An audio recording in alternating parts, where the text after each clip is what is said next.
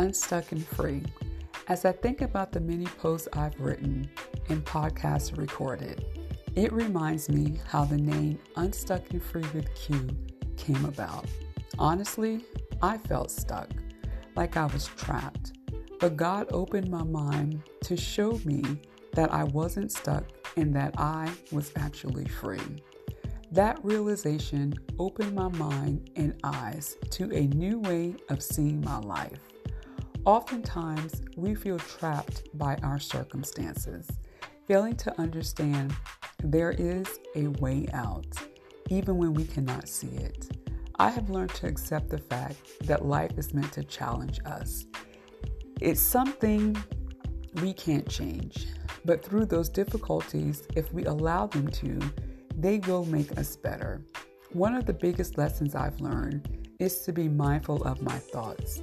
I began envisioning myself as free, knowing that regardless of what I may be facing, I am not trapped there, and asking God to open my eyes of understanding to see me the way He does.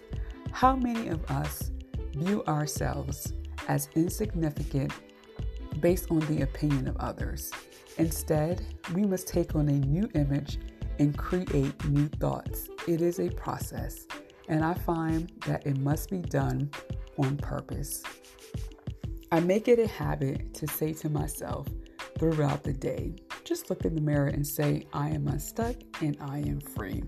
The words that we speak to ourselves are impactful. They give life and allow us to open ourselves to truly live a whole life from the inside out. The content of this blog and podcast is to inspire not only myself, but everyone who reads and listens to know that truly we are unstuck and we are free. Thank you so much for tuning into the podcast today. I hope something has been said to inspire you. Please feel free to share this episode with a friend and follow us on Instagram.